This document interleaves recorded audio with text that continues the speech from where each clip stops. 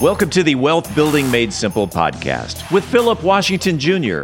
Today's episode is brought to you by Inc. Realty. Today, along with Robert Lewis of Inc. Realty, Philip talks about the difference between a subdivision, a neighborhood, and a master planned community. Philip Washington Jr. is a registered investment advisor. Information presented is for educational purposes only and does not intend to make an offer or solicitation for the sale or purchase of any specific securities, investments, or investment strategies. Investments involve risk and, unless otherwise stated, are not guaranteed. Be sure to first consult with a qualified financial advisor and/or tax professional before implementing any strategy discussed herein. Past performance is not indicative of future performance. And now, here's Philip. We are back with another episode of Wealth Building Made Simple.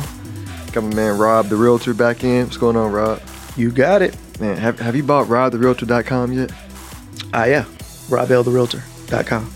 I love that, man.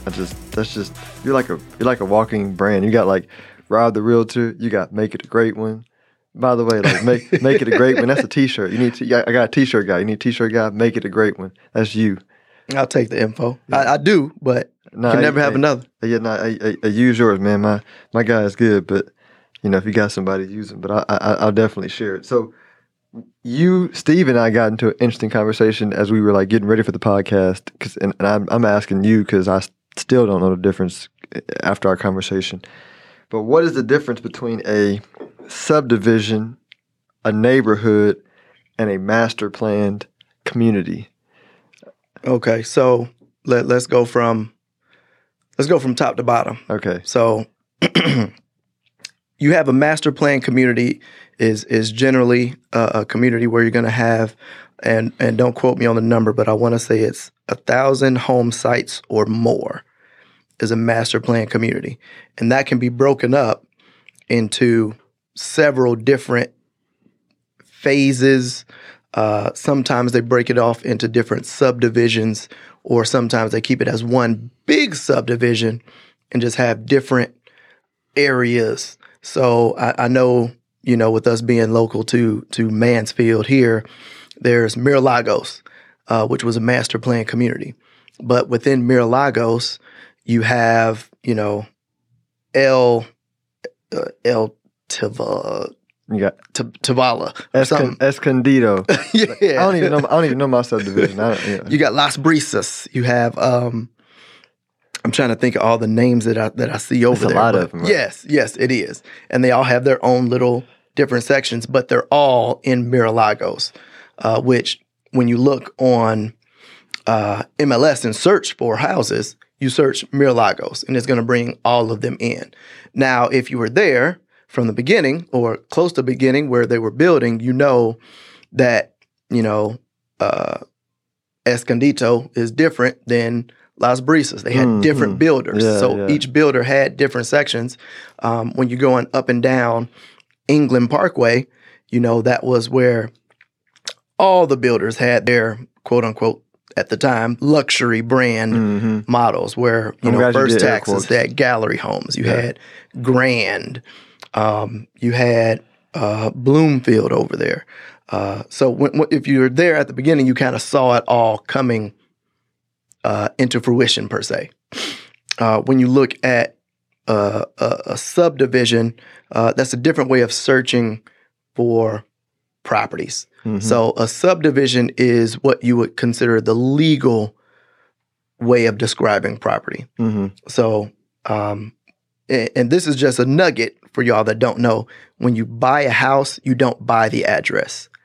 You buy the legal description. Wow. Because the legal description will never change.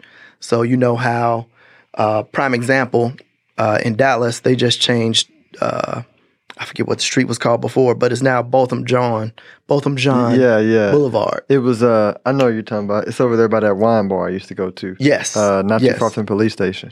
So when you buy a property, that's why they don't use addresses, because addresses can change. They always use the legal description because the legal description will be the same.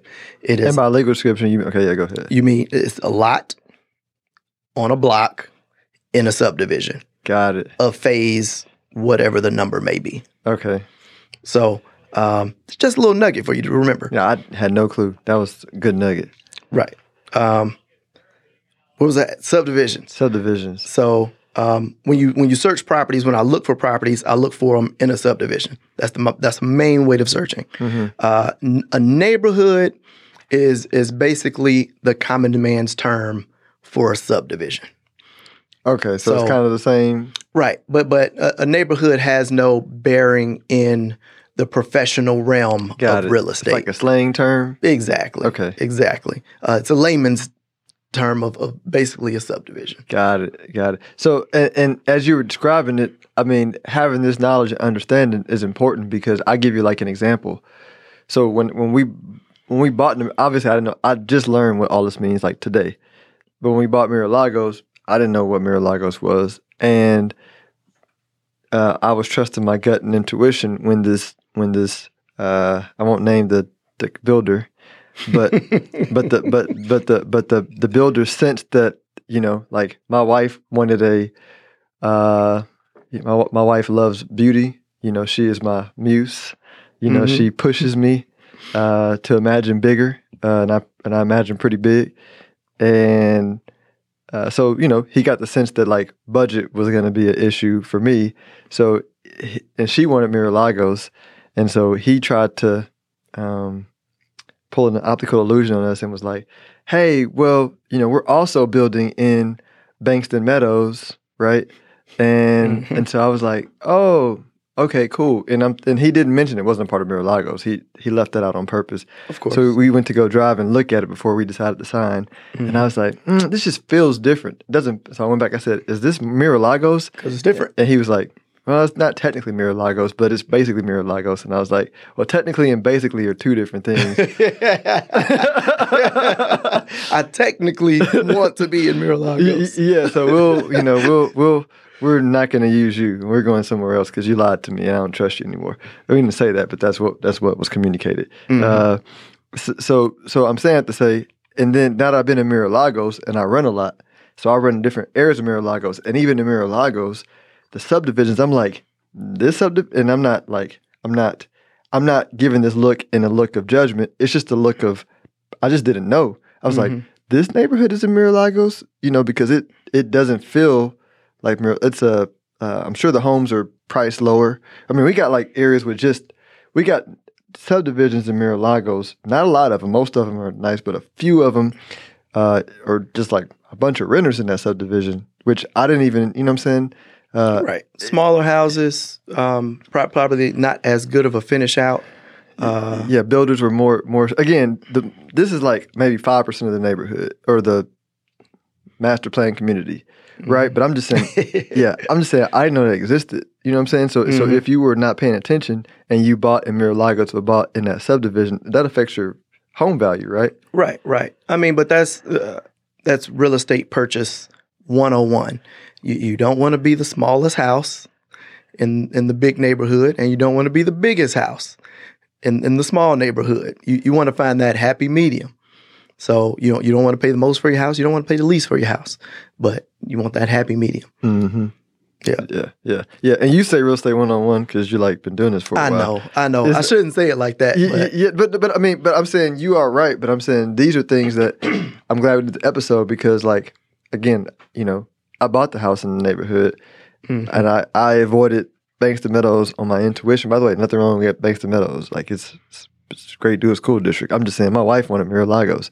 You know what I'm saying? And she led us to the proper neighborhood because she's navigated by her intuition is navigated by beauty and all that. I'm just like, you know, if it was up to me, we'd have been in Bankston Meadows. Right. And just for the record, there is nothing wrong with Bankston Meadows. Yeah. Those are some very nice homes. It's a nice neighborhood. It's just a different neighborhood. Yeah, different neighborhood. No, it's I like it. Like different I said, city, actually. Yeah.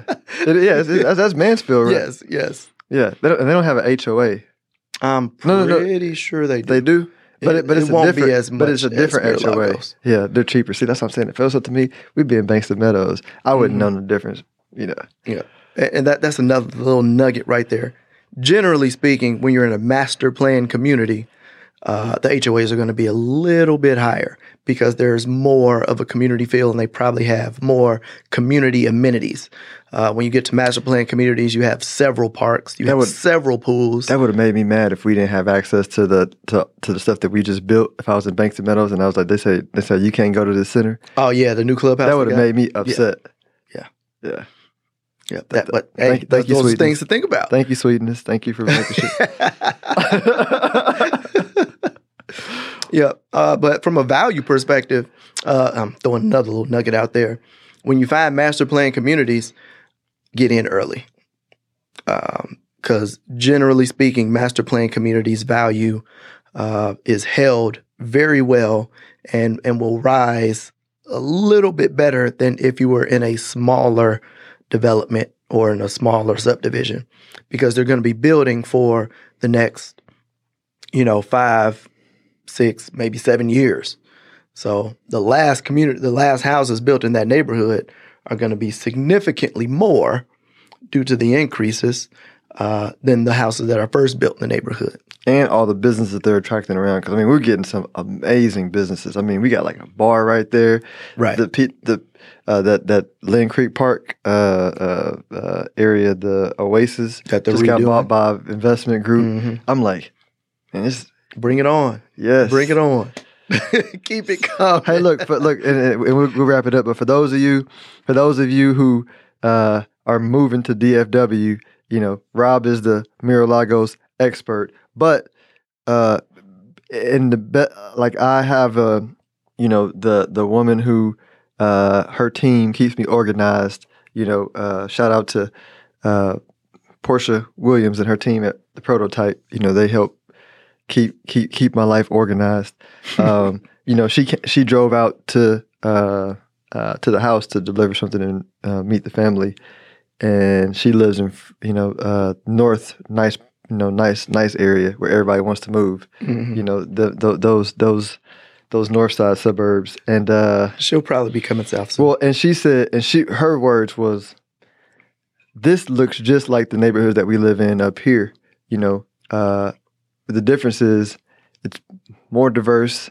It's probably more beautiful because we have a lake, and it's a lot more inexpensive, but you don't lose beauty. As a matter of fact, I think it's more beautiful, right? And so it's the best kept secret. So y'all check it out. Call Rob. He'll show you around. He's the expert of the neighborhood, in my opinion. Bing. Let everybody know how they can reach if they have any more questions. Best way to reach me is my cell phone is 317-372-3022. You can email me at rob@inkrealtygroup.com. That is Ink with a K. And I am Rob L. the Realtor across most social media channels. All right. Appreciate you. All right, y'all. Make it a great one. If you are interested in having a review of your portfolio or to see how far on track you are with your retirement goals, Philip offers complimentary consults through his company, Stonehill Wealth Management. For more information, log on to stonehillwealthmanagement.com/talk. That's stonehillwealthmanagement.com/talk. Philip Washington Jr. is a registered investment advisor. Information presented is for educational purposes only and does not intend to make an offer or solicitation for the sale or purchase of any specific securities, investments, or investment strategies. Investments involve risk and, unless otherwise stated, are not guaranteed. Be sure to first consult with a qualified financial advisor and/or tax professional before implementing any strategy discussed herein. Past performance is not indicative of future performance.